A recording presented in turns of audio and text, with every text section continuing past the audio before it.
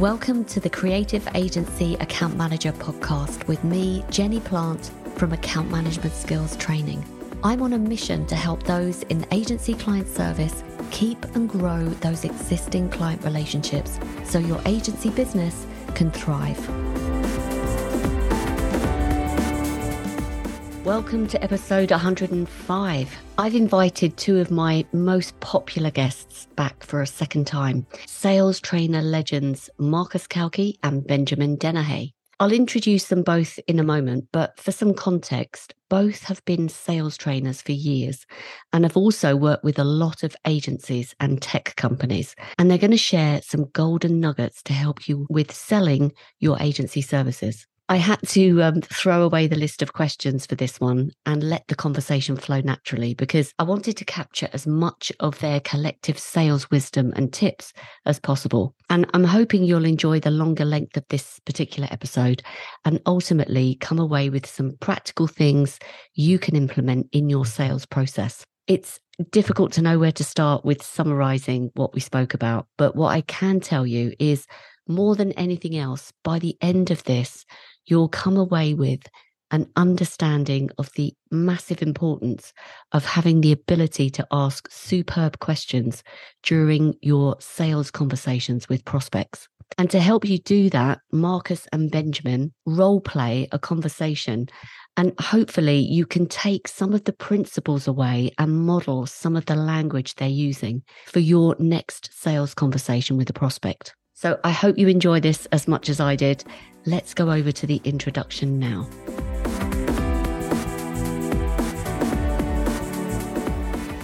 Today, I have two titans of the sales training industry as my guests. Both are invited back for the second time, and we all know each other from old. So I'm really looking forward to a lively discussion and some unfiltered debate about sales and selling. So a quick intro to both. Marcus Cauchi is a good friend, my original sales mentor, and the person who actually inspired me to teach selling skills to frontline account managers. He's also the host of the Inquisitor podcast, where he interviews the brightest minds in sales and also continues to train and coach individuals and sales organizations around the world. Benjamin Dennehy is known as the UK's most hated sales trainer. Like Marcus, he is a veteran in the sales training industry and has trained hundreds of people in sales in multiple sectors and countries. He runs his own boot camps and coaching programs for salespeople too. And you may have seen him on LinkedIn with his signature red cap and red braces and his very provocative posts. So welcome to you both. Thank you so much for joining me. Thanks for having us. Thank you. It's a pleasure. So we've got an audience of mostly independent agency owners and account managers. From the agency owner's perspective, typically they've got an agency maybe of between 10 and 50 people on average, and a lot of selling and the role of selling is down to them. So could we kick off with the question to both of you really? What are some principles that you can share with them, because they're short on time and they need to kind of ensure that the 20% they're doing when selling their services is going to get 80% of the result. So can you kick us off with some really good tips and principles for them to go by? Marcus can go first because he's the grown-up here. So, Okay. Well, the first thing is work out what your job to be done is. What are you trying to accomplish with your business? And does everyone in your business understand that that is the job that you're all serving? If there's any ambiguity, you will create politics, you'll create blame, you'll create people whining, moaning, bitching, and making excuses. And that's going to cost you money. Then ask yourself this question: what am I not seeing? Why am I wrong? Who knows better than me? And develop some intellectual humility. Founders have a tendency to develop a hero complex, whatever their industry, because it's their baby. And like a first-time parent, your ugly child is beautiful to you and you have a particular vision. But the problem is that you don't know it all. And if you've hired people, those people have experience and expertise and insight and creativity and a voice. And if you micromanage or rescue or you control and you stifle any of that, and then you play the victim and tell everyone how hard you're working and how unfair it all is that they're taking your payroll and they don't understand, when you behave abysmally, look in the mirror, spend some time in reflection, slow down, and don't break the Jimmy Carr rule. So pause. What do you mean by the job to be done? Let's be explicit, because I know that comes from a book, doesn't it? A very famous book, but I could be wrong, Marcus, but just to clarify. Well, jobs to be done theory basically says that every business, every organization serves a job. Now, if you are a founder, it may be to solve a particular problem for a particular type of customer and do so in a unique and valuable, incontrovertibly valuable way. Now, that's how you might start out. Then you get sucked in to the myth of the unicorn and funding. And so all of a sudden, instead of now the job to be done serving the customer, it's serving the valuation target. Now, that's why you end up losing a lot of really good talent in early stage businesses when they get bought and sold by venture capital or private equity. And the job to be done needs to be clear. And this speaks to any leadership position. In fact, in life in general, ambiguity is the mother of all foobarrs. It's the mother of confusion, mismatched expectation. It's conflict in waiting. And there's an old Persian proverb, which is better an early war than a late peace. Okay, you're going to fight, have the fight up front, get a prenup, agree what you want, agree what you don't want, establish clear boundaries, and create an organization that is designed to serve the job. Now, begin with your customer. Everything starts with the customer and you build out from there. But the problem is, if you start with a product and then you're running around trying to look for a reason for someone to buy it, odds are you haven't thought about the customer. So just to give a little example, if I'm an SEO agency owner, the job to be done is to make money for a company. Yeah, but no one cares about SEO. Exactly. No one cares about click-throughs. They care about the conversions. But let me just throw a spanner in the works for all of you hero marketers out there who think that what you're doing is the right thing. And I'm going to really piss you off. Okay, a 3% click-through rate with a 15% conversion rate would be considered by most agencies and most VPs of marketing and CMOs as a gold standard campaign. Would that be a fair statement? Correct, yeah. Okay. Well, the problem with sales and marketing and leadership and investors and people like us, more often than not, is that we don't really think about the consequences beyond the immediate short-term gain. So let's do some maths. 3% times 15% means that you generated revenue, which is the reason I spent money on your advertising. I wanted to generate cash. I didn't want click-throughs. I wanted money in the bank. I wanted customers. That's the job to be done by your work in SEO, in digital marketing, and every other form of branding and advertising and all that shit. The purpose of it is to make me money. So when you have a 0.0045% success rate, and you consider that to be a gold standard, I think you need a bloody good look in the mirror, and you need to be ashamed that you're willing to settle for that. Because that's just the beginning. Because the ripple effect of that is when you throw the leads that you didn't convert over the fence to your salespeople, they on average at the moment have to follow up with 6 to 11 touches to try and get an effective conversation. Now, this was pre-2023 drop, bottom falling out of cold prospecting. And that, by the way, is down 70%, according to a $3.5 billion pipeline that's been anonymized with 364 SaaS companies. These are meant to be the best in sales. Ha ha. Okay. Now, 6 to 11 touches with 15 manual dials an hour means my salespeople are never going to build a relationship with anybody. They're going to spend their life chasing people who are at best lukewarm and mostly cold. And they're going to have to try and sift out all the crap to try and find the occasional nugget of gold in there. And then, wait for it, they have to have 14 effectives to get one first meeting, and they blow 7 out of 8 of those. And then they throw the ones that they did close because they discounted like they were on a drought. They were running around like blue-arsed flies trying to sell to anyone, so they did, whether they should or not. And they chuck all of those over the fence to CS, who now has a bunch of tickets open from day one with poor fits and a bunch of churn risks, which then affects the bottom line. 15% churn means you have to replace 49% of your customers every 3 years. And to get one, you've just heard the palaver.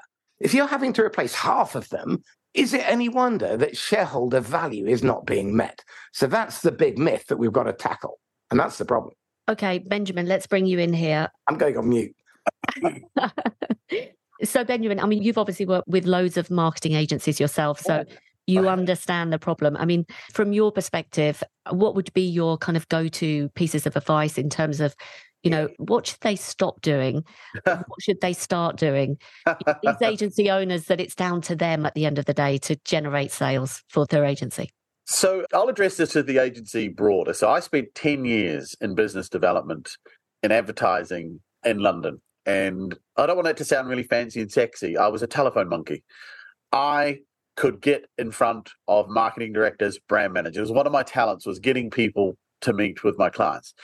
And I thought that working in one of the most creative cities in the world with some of the best advertising agencies in the world, and London has a lot of them, that these guys would know how to sell. I mean, these are advertising agencies. He said, these people spend their lives telling other people how we can make you money.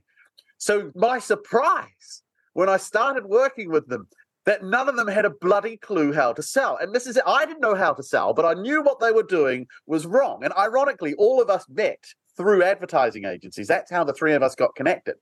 So I would get these meetings and I would ask my clients, how was the meeting? Oh, it's good. It's good. And I go, why? They go, well, they liked us.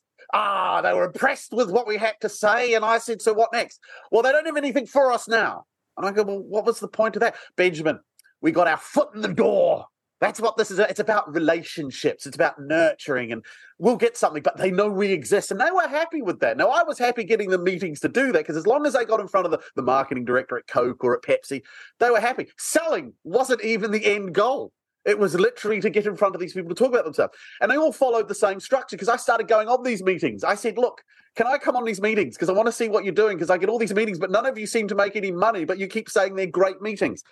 And I would go on these meetings and they all did the same thing. They take their laptop and they've got this beautiful creds presentation. They spent hours, days laboring over it, making sure the punctuation's accurate, getting all the branding. And they start off with, this is why we were founded. These are our ethos, our values. This is what we aspire to. So they got all that vomit dribble, and then they give you all the stats, and then they give some case studies. This is what we did for Nestle. This was the brief. This is what we did. And this is the outcome. And they go through that, and everyone's listening, and the marketing director will be going, well, that's interesting.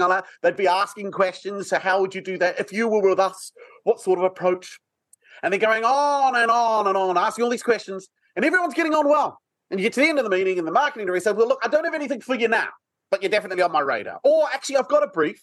Would you mind going away, working for free to come up with some ideas on what you think you would do for us if we were to work with you? That would be gold. They would push everything aside and they'd spend days for free giving away their ideas and initial thoughts. Now, I'm a prospect and I'm not an idiot. And if I had a brand I wanted to market, the first thing I'd do is I'd invite 4 or 5 advertising agencies to come and see me because I know one thing. They won't shut up about telling me how they can help me. And between all of them, I won't need any of them. And so many advertising agencies used to say to me, I used to ask them, have you ever seen your ideas nicked? Oh, yeah, it happens all the time. So why the fuck do you keep giving them away? Oh, this is the way you got to do it. This is what you got to do. So they have this mindset.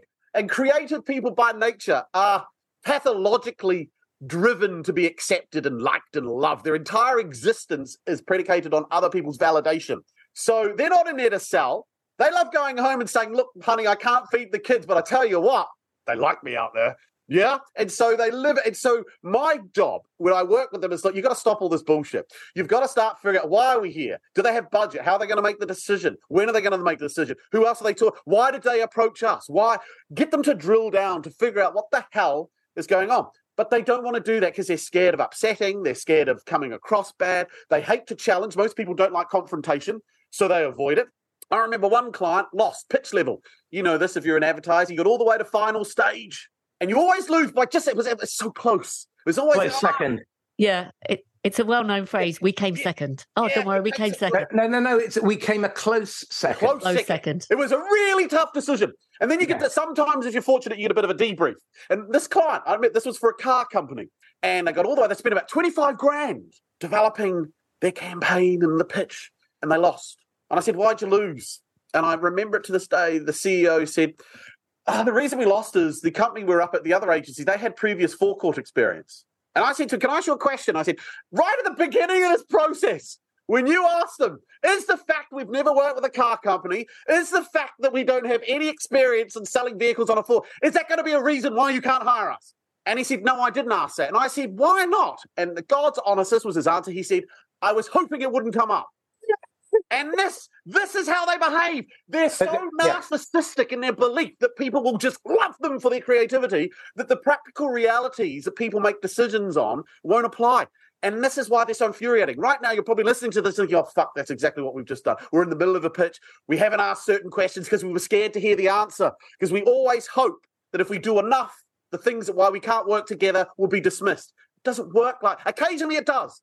And salespeople have this ludicrous notion they hold on to the one time it worked for dear life. They always hold on to everyone else, it's the exception. To them, no, I'll hold on to that experience. That's why they suck. Lovely. Now, it kind of leads me on to what I saw Marcus do, actually, when we were all working together. There was a mutual friend that we had, I'll call him M, who was going to a pitch, but Marcus coached him and said, right, we're going to do it differently. And Marcus, I'd love you to, if you can remember the story of he didn't take a presentation, all the things that Benjamin was just explaining about. I can't remember the specific example, but I can draw on thousands. The reality is that when we're going into meet a buyer, our intent matters because we get reflected back what we project out. Now, if we show up and we put the buyer on a pedestal, we create this parent-child dynamic. And the moment we take the position of the child, we abdicate, we give away our power. What we're trying to do is create equal business stature, different roles working towards the same job to be done. If you do this, it's frictionless because what you're doing is you're going to tap into the way the brain actually works and turn that to your advantage. It's not manipulative because what you're doing is you're enlisting the buyer to share confidences with you, to tell you what their vision is, to help you understand what it is they really are trying to accomplish. Because I've yet to come across anybody who brings me anything other than symptoms or nirvana. They never bring me the real problem.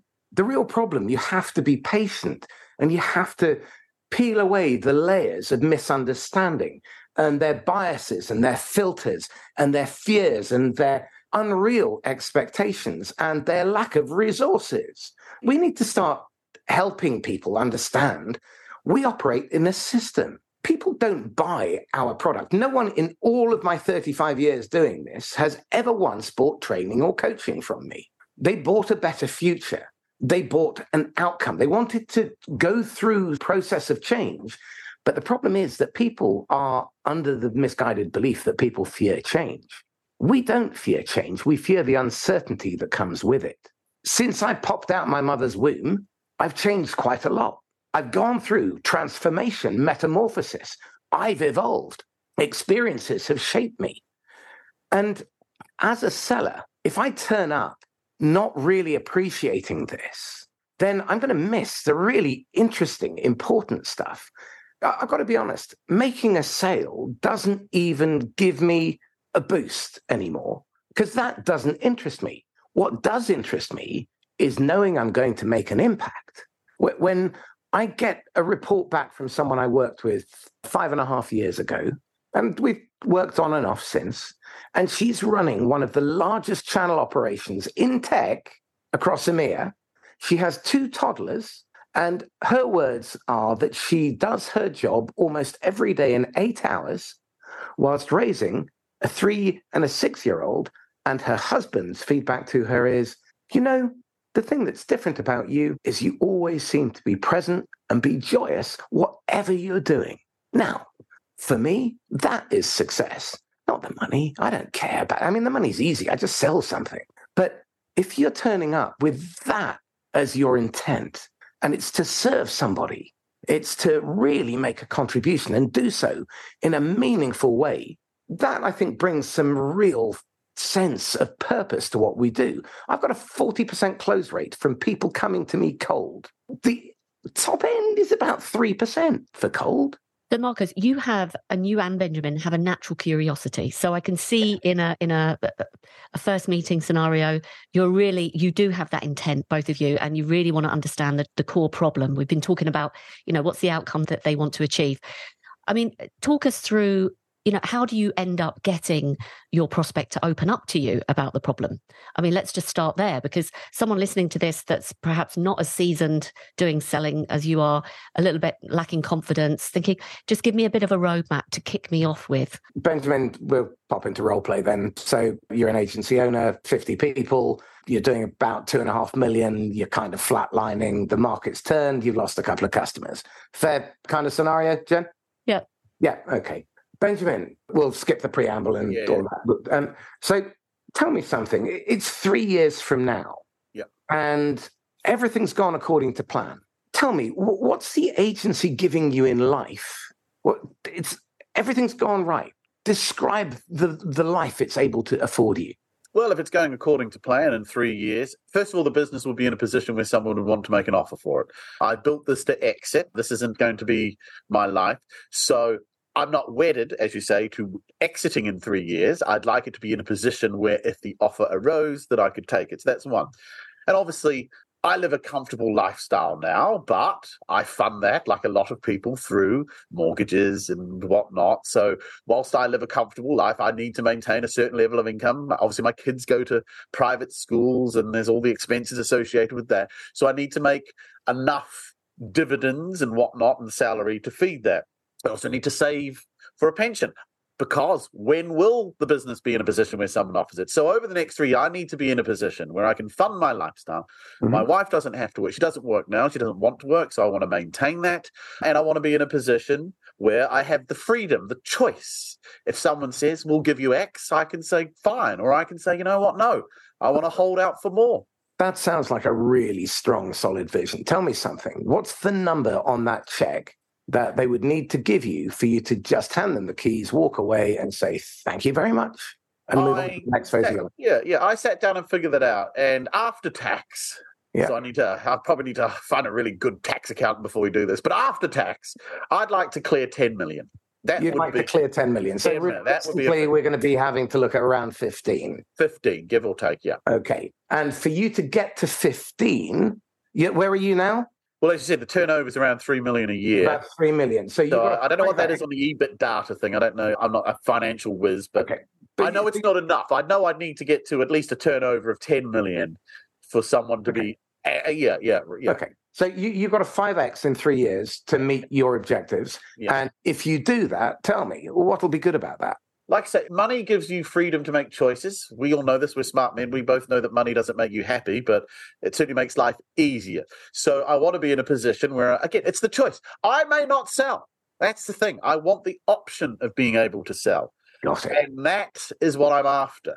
Okay, so what I'm hearing actually is this is really about agency. This is about having the choice and then getting there with the peace of mind, the certainty that if you want to, you can walk away because you're not emotionally attached. But in the meantime, it sounds like you want to have some fun along the way.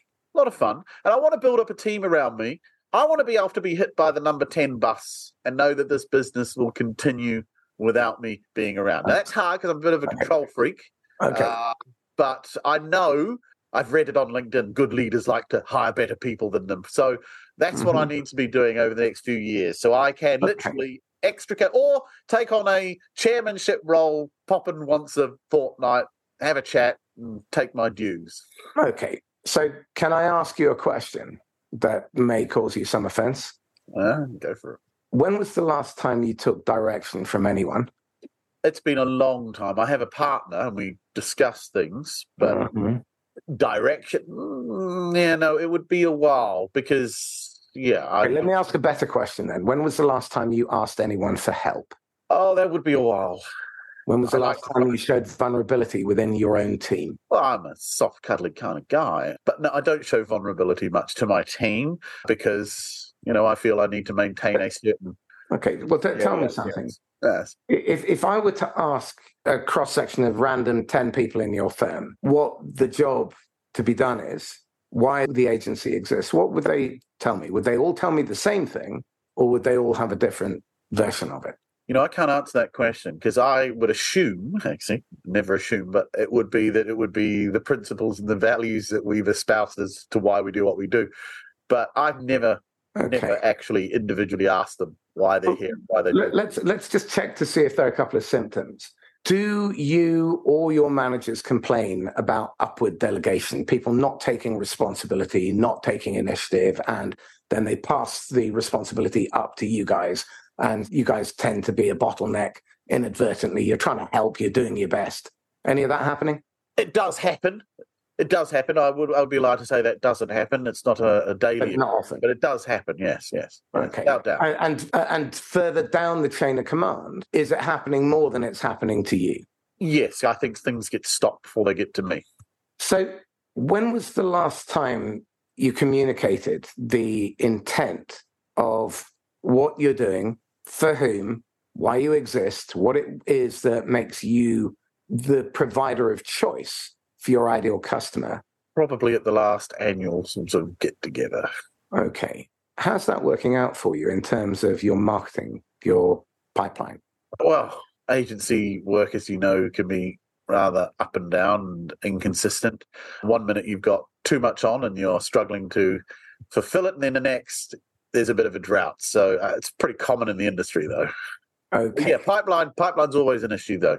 How long's that been going on for? I'm curious. That sounds like that might be a perennial problem.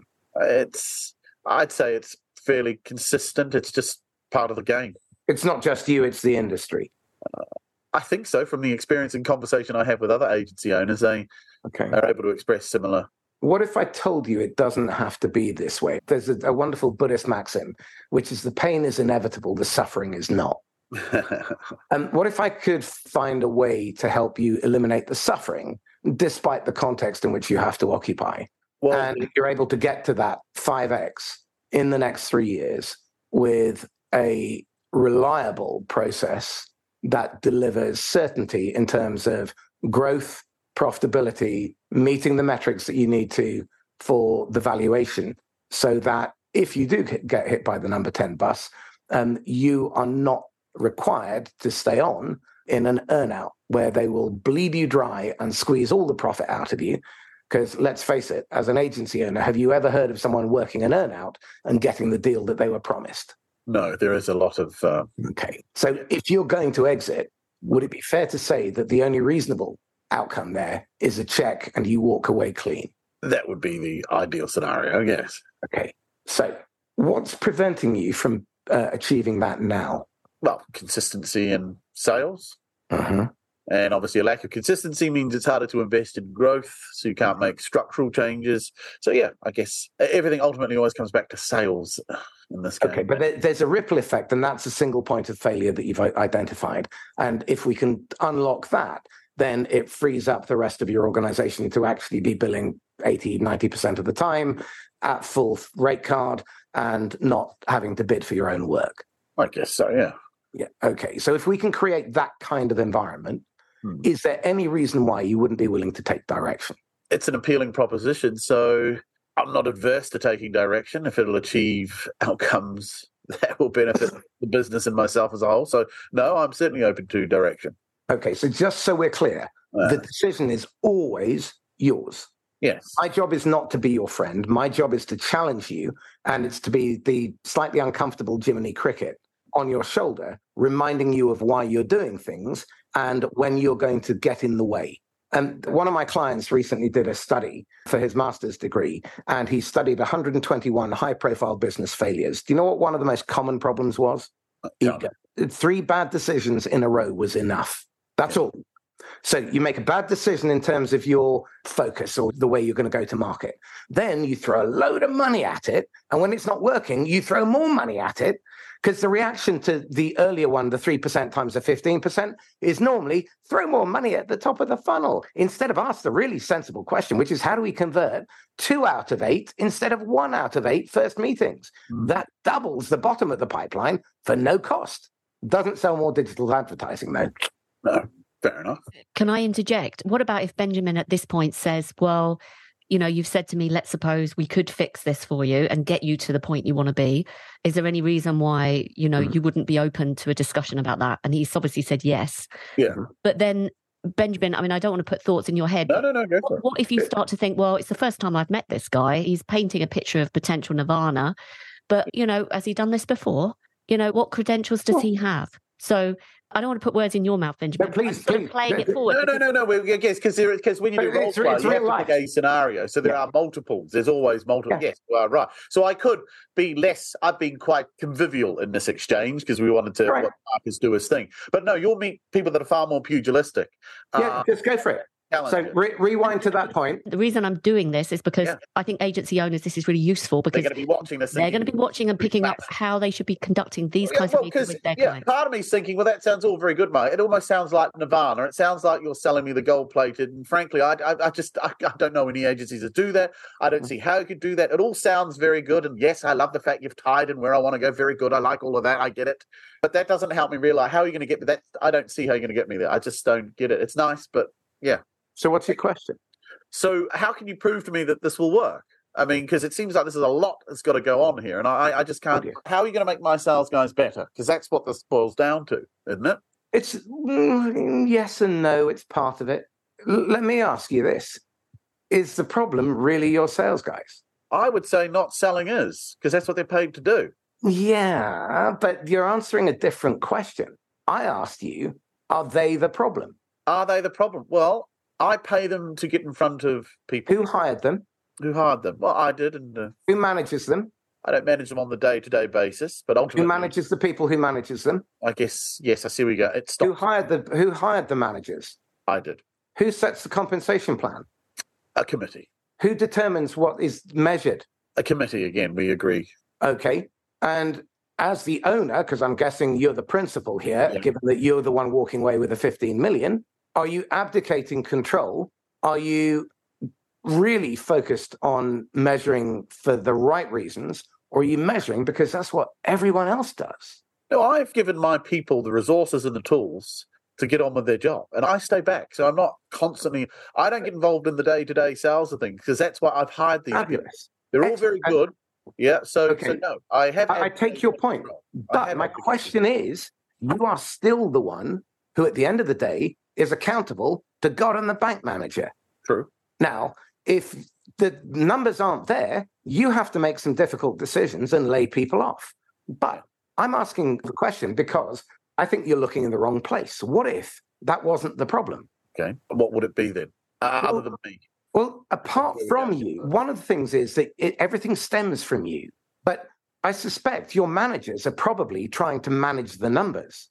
I think they're probably playing a numbers game. They're going for as many pitches as they possibly could, and they're pitching without really qualifying whether the other person, the buyer, has paid the price to be pitched. I remember watching... I agree, that's a possibility, which means they're not doing their job properly because that's what they're paid to do. But you're missing cause and effect. Do you want to be right, or do you want to get the right outcome? I want to get the right outcome. Right. So let's park your ego for a moment and think about why do they behave in the way that they do and what behavior do we want them to exhibit instead? Let's look at the solution. Okay. So it's 6 months from now. Yes. We've turned the ship.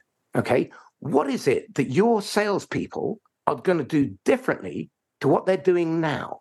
Well, again, that's what I was hoping you were going to tell me. Well, what do you want to see different? What's the response that they're getting? I feel like we're going around and chasing the tail here. Benjamin. I know what we need for them to be closing more. I hired people that were competent to do this. Now we're getting somewhere. Why are they not closing? Well, this is it. This is a question I need to ask them. Well, I have asked them, and they give the usual BS. Okay, so tell me, I don't accept, when you spoke to your customers and your prospects to find out why they bought from you or why they didn't buy from you as the CEO of your agency. Yeah. What did you learn? Well, I don't talk to people we didn't work with, but I have talked to customers, obviously, because I like to keep my finger on the pulse. And why did they buy from us? Don't tell me because they liked you or because you were creative, because neither of those are the real reason. So unless they were after getting an award. Okay, right. So why do they buy from us? I guess ultimately because we presented them with a solution they believed would work, and it did. Right. So we were able to demonstrate before we started with them why what we do would work. And how has that resulted in an expansion business? What do you mean? Where you've been selling to other parts of their ecosystem, organically to them, to their alumni, to their family tree, to their customer's customer, to their partners, their channel. What are you doing to exploit that? You've done a great job. They love you. You've given them the outcome. And you're telling me that your salespeople are sat there without business coming in and you're sitting on a gold mine. Tell me what you've done. Oh, I see. So how have we grown out these existing customers? Yeah, your top 10% of accounts, how much of your turnover do they account for? I'd say over half. Okay. And what are you doing to ensure that no one of them accounts for more than 12%, because that represents an existential threat to your business? Yeah, okay. No, fair point. We could probably grow the accounts out more. Okay. Well, which I would assume they're trying to do anyway, but again, that's an assumption. Really? So check on that. Yeah. Well, again, it's their job. Okay, well, wait for it. Tell me, when they report on a monthly basis, what do you see on that report? What are the numbers that they're showing you? Well, revenue? Yeah, appointment. Pipeline. And they're probably talking about first meetings, pitches. Yeah. Right, yeah. Okay. How does any of that data help your salespeople understand how to move the sale forward? That data doesn't help them. It helps me get a snapshot of where we're at. Now, I know where you're going. You have a CRM system, so you can try and give yourself the illusion of control, which is not working. No, what we're coming back to is the skills and the abilities of the people doing their jobs. Yes, but if you don't get the inputs right into a system, and that's stuff like mindset, culture, when you sat down with your managers and discussed with them what they thought the rights of their salespeople were in front of the customer. Yeah. Well, now I can see we're moving into the behavioral side of things. And you're right. I don't disagree with you. The problem is that the people that are employed to do this job are obviously not doing it well enough. Because I need that fixed. Right. Okay. So is it their mindset? Is it their behaviors? Is it their habits? It could be all of those things. And that's why probably they're talking. Right. Okay. That's why we're talking, yes. So have I managed to help you overcome your initial resistance and skepticism that maybe I know my shit? Because it seems that you were resisting earlier and you were about to ask me, have I ever worked in media? Because that's normally the kind of come question. Up. Yeah. Right. Yeah. If I told you no, what would you say? I'm going to be blunt. I don't really think not working in media is really a huge issue. I mean, selling, right? I'm slightly different from other people in the world of advertising. I don't think there's anything particularly special. At the end of the day, if we get to the final decision and your pen is hovering over the agreement, yes, which we've hammered out, that both of us would sign up to 100 times in a row in an instant without any hesitation, because it's that kind of deal where both of us get our outcomes met. Yes. Yeah? Yes. And then you'd say, well, you haven't got any media experience. Would you then say that's a deal breaker? No, it's not a deal breaker. Right. Now, there must be a reason why you asked. I didn't ask you, have you had media experience? You asked me, was I going to ask? Okay. Well, let's pretend. There must be a reason why you were going to ask. I don't know if I was. But for the purposes of the role play, Benjamin. We've just gone round the houses and I've just said it's not a deal breaker, so it's a move. No, I understand. But for the purposes of the role play, let's pretend that you in the role. I'm quite the pugilistic. Yeah. I'm quite enjoying this. I don't often get to be a prospect. It's quite a lot of fun. I forgot you might learn something. It's enjoyable. I love it. Love it.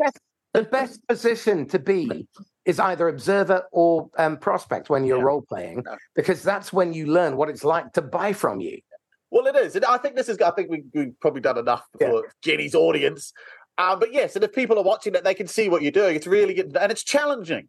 And this is one of the things I teach. If someone's going to give you a lot of money and you're expensive, I'm expensive, you need to be able to look them in the eyes, parity for parity, equality, and you got to make me feel somewhat uncomfortable. I've got to feel challenged, because why would I give you a load of money if you're spawning or sucking up, telling me what I want to hear, and a good decision maker knows that they need to be challenged and pushed. Absolutely. So, I'll give you a great... Most people don't do that. Most don't. Most advertising agencies don't do that. It's all about, oh, no, we can help. Of course we can. No, we can make it. Say, yeah. It's the most orgiastic experience of, it's awful. It's onanistic. Yeah. Basically, it's all about giving themselves strokes.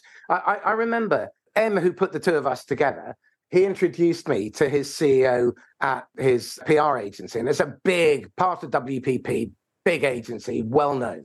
And 18 minutes in, I had to ask the CEO, I've got to ask you a really difficult question, and I think you're going to be offended by it. And she said, no, I'm fine. I said, are you sure? Because it's a doozy. You really need to be sat down for this one. And she said, no, I'm fine. Go ahead. So anyway, I sort of laid it on a bit with a trowel. And I said, what's the probability that you're still going to be in post within the next 6 months? And there was about a minute's silence as she sort of felt really uncomfortable, and so did I. About 50-50. And she brought me in, and 2 weeks later, she was fired. Now, I saw it coming. It was obvious. I had an accountant who came to me and said, yeah, well, we've got long-term clients, 17 years, 10 years, decided not to work with me. 2 weeks later, 17-year and 10-year, both fired her.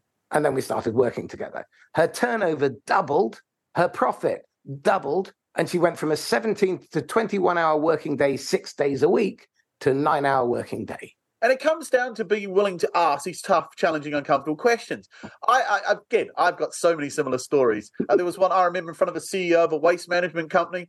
As we're going through this process of trying to figure out why I was there, it felt all wrong to me. Everything, it sounded so awful. So I said to it, I remember this, and most salespeople would be too chicken shit to say this. I looked at him and I said, look, I need to ask you a question, but I'm scared that if I do, you'll punch me in the face. And he said, just ask me. I said, are you sure? I said, it's a humdinger.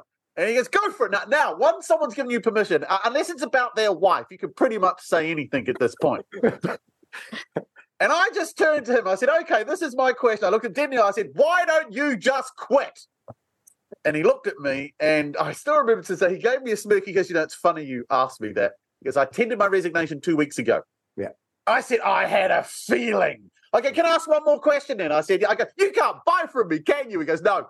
And it was, meeting ended. And then he said, well, I'll tell you what. He goes, I wish I'd met you 6 months ago. I'm going to write an email to the board to tell them to continue this conversation. And I said, one more thing? I said, what are the odds of the board taking advice from a man that's quitting in the middle of this? And he goes, yeah, probably not a lot. I said, should we just call it a day? And we parted ways. And had I not had the courage to ask that question, I would have come out of there thinking, this is going to be a golden opportunity. There's so much here for me to fix. And like I said, agencies don't do that. They're scared.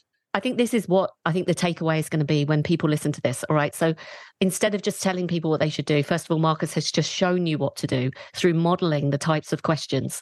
And Benjamin, you played a brilliant role there. But, asking the quality of questions you are judged on, aren't you? It's not the answers you give. And I think Benjamin started talking about, you go to a pitch usually and you show up and throw up talking about your ugly kids. But actually, what we're demonstrating here is the art of selling is to ask really good questions. And sometimes they're direct, some assumptive.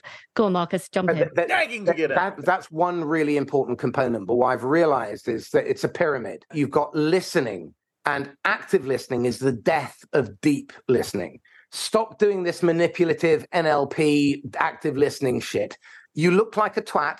You make other people feel really uncomfortable, and you drive them into the arms of your competition after having spent money acquiring them as leads. Don't do it. Okay. Deep listening starts with your intent. Actually give a flying fuck about what they want. Care about them, their outcome. And remember, they're only going to rent your outcome. I remember when you and I worked together and these words came out of your mouth, and I've quoted them many times. Okay. And you should cringe. And they are, you are never more than 3 years from being fired by a client. Now, that happened time and time again. They weren't just your words. I heard that for 15 years in media agencies, from big PR agencies to one-man bands, from everything from medical to finance to packaging and everything else.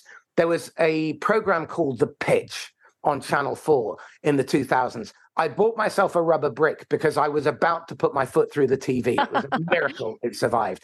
I was so incensed by the robbery, the absolute gall of the buyers, and the stupidity of the agencies, the vileness of the leaders, saying to people, if you don't come in, you're going to put your phones in here, and for the next 2 weeks, all we are going to do is bleed ourselves dry in order to give our stuff away for free and not win it. and you can't see your kids. I don't care that it's their birthday. Well, that's obscene, and I've seen that happen in agencies. They're always pulling all-nighters. That's obscene and irresponsible. Well, let me make a point, Marcus. There's actually a bit of a movement within the agency industry at the moment about this very thing and about the impact on mental health. Like, it was never talked about in my day, but it's being talked about a lot now. Like 60% of sales managers are today suffering from a stress-induced mental condition that is health-threatening. And on average, they have 6 to 7 direct reports. In the United Kingdom, there are 2.4 million accidental managers. These are people who are scoffing their Weetabix, avoiding speaking to anybody one morning. They got tapped on the shoulder and told, Jenny, I need a word. And your heart sinks thinking you're going to get fired. Bad news sinks a little bit further. We've just had to fire your idiot boss. Good news, you're the idiot boss. Off you go, sweetie. And there you go. That's your runway into management. You've got to go from being an individual contributor to being a team player whose job it is to get everyone over the line. And who doesn't get any love and attention, who is in the most precarious position of all, managers. They can get fired, they can get sued, they can get penalized, they can get demoted, their reputation can be shot to shit. But a good one makes all the difference. I think of someone like Adam Wilcox. He takes over his team as a brand new manager for the first time. They're a bit ahead, but he's working really hard. We start working together. He focuses on the medium-term pipeline, focuses on being absolutely transparent, honest. They always raise every objection. They tell the buyer why they shouldn't buy from them. They're 600% ahead of the market in only 8 months. Sadly, his father died. He took a step back. 3 months in with a new manager, they're operating at the same level that the rest of the market is. Now, therein is a major opportunity. Middle managers need to learn how to be coaches. They need to learn how to be decent human beings instead of supervisors with a machete or a gun. Well, I've been in this business a long time now. I still don't know what a sales manager or a sales director actually does all day, because they certainly don't train, they certainly don't coach, they don't prospect. I honestly, still to this day, I don't know what they do other than look at spreadsheets and yell at people when stuff is, go in for the close, the final meeting, where the glory. Steal the glory. There are 2 things that these people can do. The first thing is keep an energy diary, an energy journal. Every hour, get your alarm to go off and just track what you've been doing, and do you feel more or less energized than the last time? Give yourself a score. Maybe an identity score and a role score. How do I feel about who I am? And how do I feel about my role performance? And what's my energy score? Keep a track of that for 2 weeks. Because chances are, the stuff you're avoiding, procrastinating, doing a really bad job in, being a bottleneck, that's the stuff that drains you. Well, then create a blank page, put a rectangle in the middle, 2 inches by 3 inches, and then draw bars so you've got quadrants on the outside. Top left, write the word doing. Top right, deciding. Bottom right, delegating. Bottom left, designing. And middle, developing. Okay, now, where do you spend your time during the day? Doing, or do you spend your time making decisions? Should you be the person making decisions? Would it be better if you trusted your people to make the decision and you move those down the chain of command in order to empower those people and free you up to do higher value work? So divide your tasks up into £10 an hour, £100 an hour, £1,000 an hour, and £10,000 an hour, and then see where you are spending your time. Because if you're avoiding the 1,000 and 10,000, or you're not able to get to those, you have to ask the question, is there a better way of working? And the answer is yes. Calendar blocking. That's a start. Oh, I wanted to tap into something you said before about Adam. It's something I obviously teach and something I do. Telling people why they can't or shouldn't work with you is so powerful, because most people leave or try to avoid that ever coming up. And what is the point of getting through the whole process to discover something that is a red light? So some objections are red lights. They can't be moved to amber to green. They're absolutely solid. So why go through a whole sales process to get to the end to discover that that red light can't be moved? And I was going to say, I remember getting in front of a CEO. He did not want to be there because I refused to go on a sales meeting unless the MD or the CEO's there. There's no point unless the decision maker is ultimately there. He didn't want to be there. You could tell he was hostile. And I thought, well, bollocks to this. I got nothing to lose. So I said, look, I'll tell you why we're not going to work together. And I gave him the 3 reasons. And the beauty of it is they argue with you while you're wrong. Every time. I said, do you know how expensive this is going to be? He said, what? I said, if we do this, you're going to give me at least £50,000. I go, that's a lot of money. He goes, no, it isn't. I said, yes, it is. He goes, we do 70 million a year. See, he's saying it, not me, right? Yeah. And then I said, do you know how long That's how you find budget, by the way. Huh? That's how you find budget, by not asking for budget. Suddenly, the kiss of death is BANT. Budget, authority, need, and time. It's a great inward reporting structure, but when has a customer ever gained any insight or advanced their understanding or gained some form of understanding about the cause and effect of their behavior or what's going on in their business? Not once has a BANT question ever served the customer. No. Your questions must serve the customer. Deep listening, questioning, empathy, and acumen. All four have to be present. And the problem is no one teaches them in context with practice. And that's why no one ever does what they're trained to do. By acumen, you mean?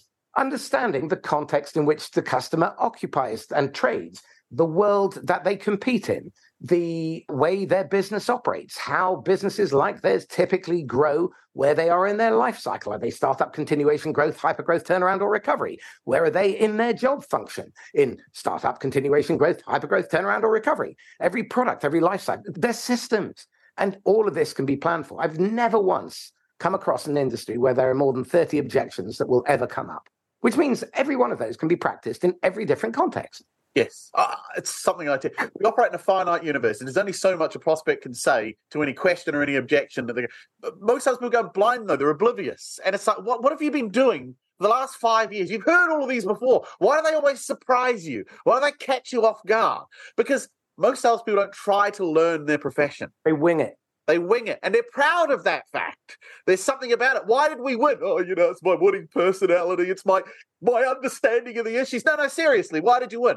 That's the reason. But if you asked a lawyer or a good surgeon, why do you win cases? They don't say, well, juries like me and I sort of look good in a wig. No, seriously, why do you win? And they would say, do you know why I win? Do you know how many of these trials I've done? I know when to ask a question, when not to ask a question. I know when to challenge evidence, when not to challenge evidence. I know when to sit down and shut up. I know when to make a look at a jury and when not to. I do this all day. It's choreographed. Nothing happens in that courtroom that I don't control. Salespeople, fuck it, I've done several of these before. Braces on, let's just go in there and, she'll be right, mate. And it's awful. And that's why we're hated and loathed, and people lie to us and manipulate us and cheat us. One of the things I'm working on at the moment is creating a tool and a way of assessing how people sell and their strategy. But what's really interesting is it's helping me to create a buyer safety score. Now, buyers buy for their reasons. And if we create any uncertainty, what the neuroscience tells us is the brain is then triggered to go into the worst case scenario. So we turn into Chicken Little. The sky is falling. Okay. So if you have a low risk threshold, let's say on a scale of 1 to 100, your tipping point is 14. Up to 13, you're okay. And you'll make the decision, you'll be okay with it. At 14, you tip, bang. And then all of a sudden, everything goes wrong. And what happens is you anticipate buyer's remorse. Now, there was a study done when the pandemic kicked in and lockdown was happening and everyone moved on to video. The people who wrote the Challenger sale, Matt Dixon and his team, did some research in conjunction with Gong.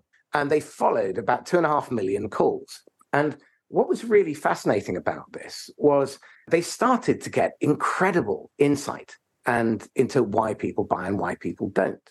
One of the most interesting bits of data that came from this was that if there is swearing, you have a 6% higher chance if the salesperson swears first of closing the business, and 28% if the buyer swears first. Now, it seems counterintuitive, but what? Really? Why? As someone who's a bit salty-mouthed, I appreciate this data. It validates me. But what's interesting is for someone to be that close, that intimate, that open, that vulnerable, that emotional, there has to be rapport. Now, we then look at Charlie Green's trust equation. Trust equals credibility plus reliability plus intimacy over self-orientation. Well, credibility and reliability are table stakes.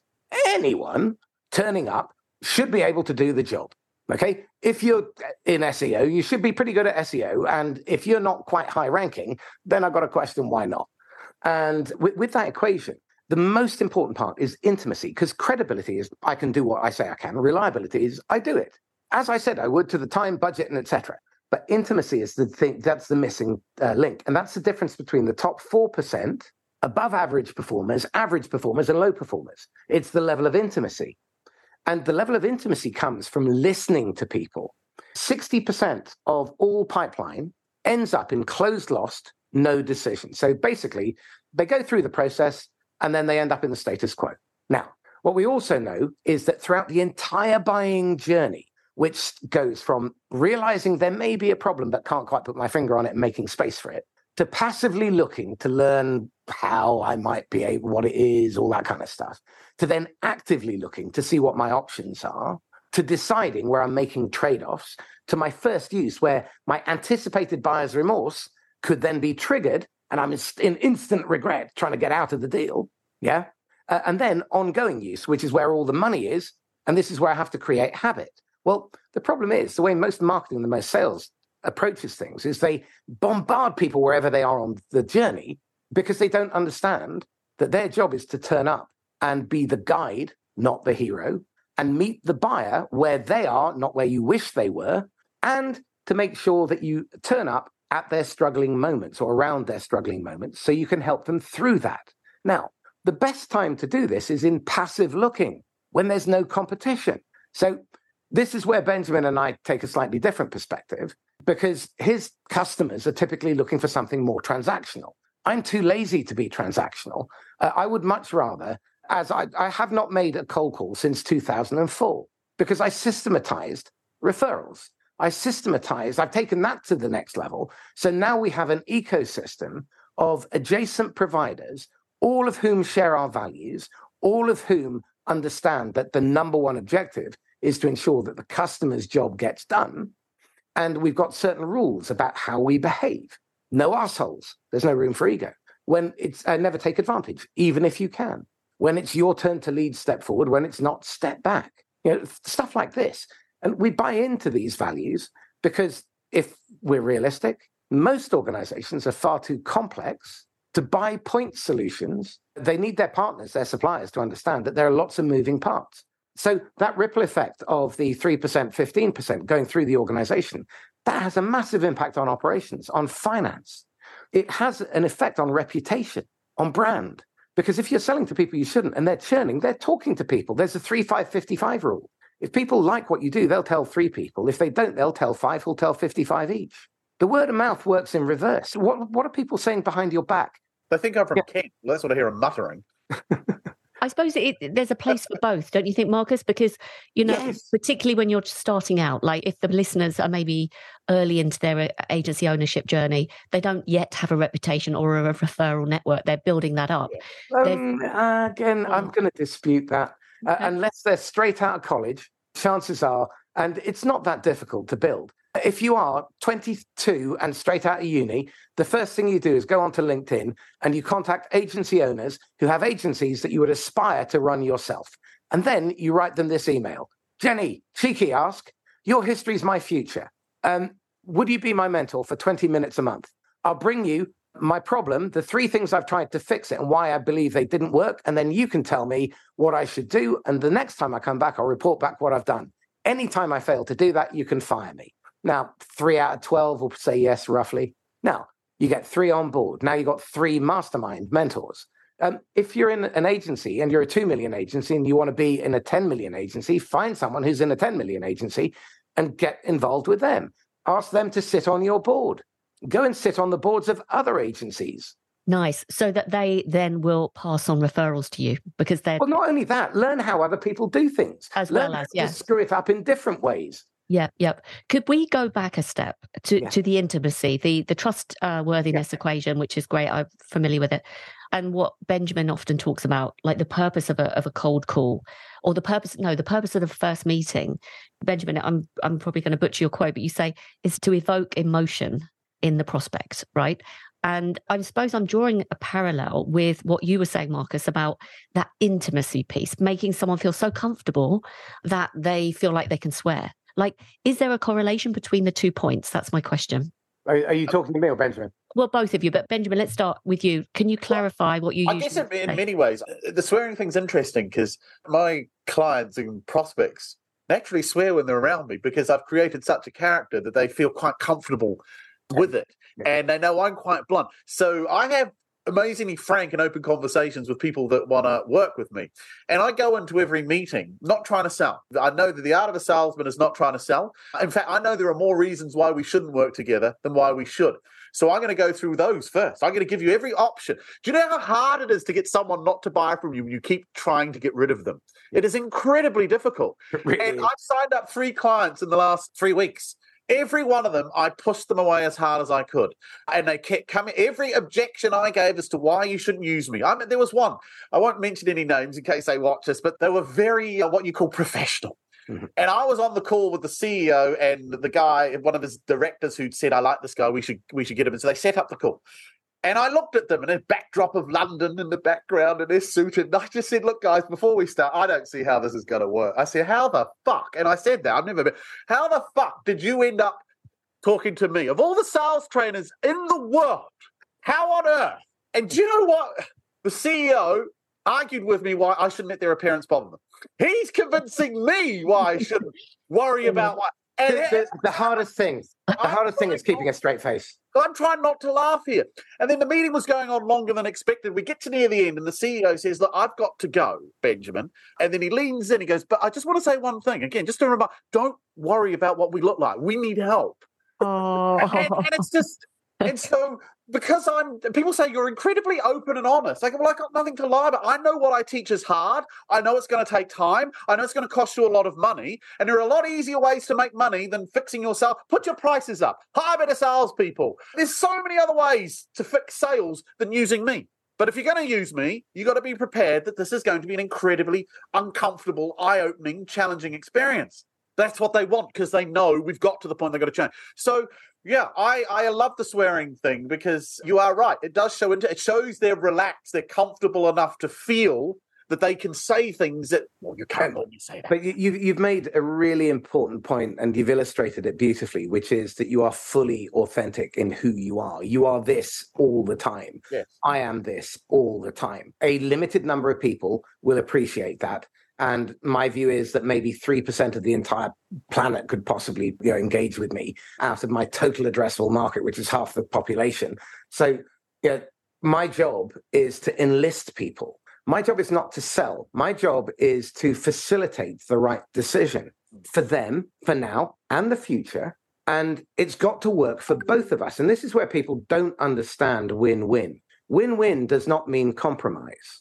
Win-win means that both sides get their needs met eventually without compromise, and both sides would willingly sign up to the same terms immediately without any hesitation at all 100 times in a row.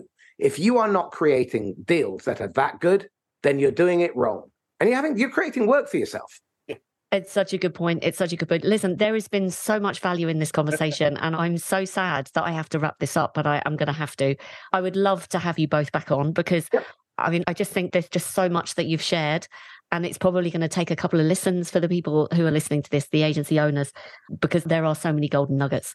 So Marcus, Benjamin, thank you so much. Any parting words of advice or wisdom that you can share before we close? I was going to say, if there are any agency owners watching this and they want to talk further to me or Marcus, I can only end with this because I end it with everything that I do. Buy our stuff. Yeah. That's why we're here. Well, buy our stuff. In all seriousness, where can people get hold of you? Like, Benjamin, start with you. What's the best way, if anyone's listening that's resonated, how can obviously they contact LinkedIn, you? So you can find me there. Obviously, UK's most hated sales trainer. You Google that and you'll get my website. It's impossible not to find me. Yeah, that's how you find me. And LinkedIn for me, the Inquisitor podcast with Marcus Cauchi. We've done over 500 episodes. And I had one guy contact me a month ago, Ed, and he said that he's been listening to 2 to 3 hours a day for the last 3 years, which, again, the listenership, they listen typically to 2 to 3 hours a week, but he's 2 to 3 hours a day. And in the last 2 months, he's carried the entire team quota of 8 people. They're not selling anything, he is. And he's done his 2 largest deals from what he learned from the podcast. So the podcast, I'm on Twitter, maybe for now. I'm not sure. It's just turned very Benjamin-y. It's got proper. But yeah, and the Marcus at laughs-last.com. So we set the company up thinking that he who laughs last laughs longest. And that's the case. I mean, if you're not having a laugh when you're selling, when you're planning, when you're strategizing. You are definitely doing it wrong, because I spend 95% of every waking hour in a state of joy and happiness, and it's fun. It's fascinating. Yeah. And I know for a fact that me and Marcus have many differences of opinions on a variety of things and how to do things. But I know the one thing we both share in common is both of us try so hard not to laugh when we're selling, because we are having so much fun, because we know what's going on. We know why we do it. And honestly, I've stopped even doing that, because there's no point. You just turn up and you be who you are. Yeah. And when you are, you're so much happier. I mean, the amount of effort that I don't have to make. I'm a big fan. So this is it. Karl von Clausewitz. He used to hire Prussian officers for laziness and high intelligence. You should do the same for salespeople. Minimum effort, minimum loss of life. Yeah. Nice quote to finish on. And I just want to say a final word. Having worked with both of you, having seen you both in action, I'm 100% behind my recommendation to work with either of you. So if anything, well, absolutely. And I don't give endorsements very often, because I have to have seen it and experienced it with my own eyes. For both of you, I've worked with both of you, and you are the utmost professionals and have made the biggest impact in my... Never been accused of being professional. I was going to say that I've never been called a professional in my life. Professional as in, you know what you're doing. You know what you're doing in sales. Believe me, I've worked with so many people who've got the sales in the title, but they've got no idea. Yeah. So I'm going to finish on those words. Thank you both so much. Thank you. I hope you enjoyed that slightly longer episode than normal and have come away with some useful tips for implementing into your new business process. And if you'd like to chat to me about selling skills for agency account managers to help you grow your existing client accounts, then you can go to my website, accountmanagementskills.com, and find out more about how I help build an entrepreneurial mindset in account management through my training programs. I look forward to chatting to you on the next one.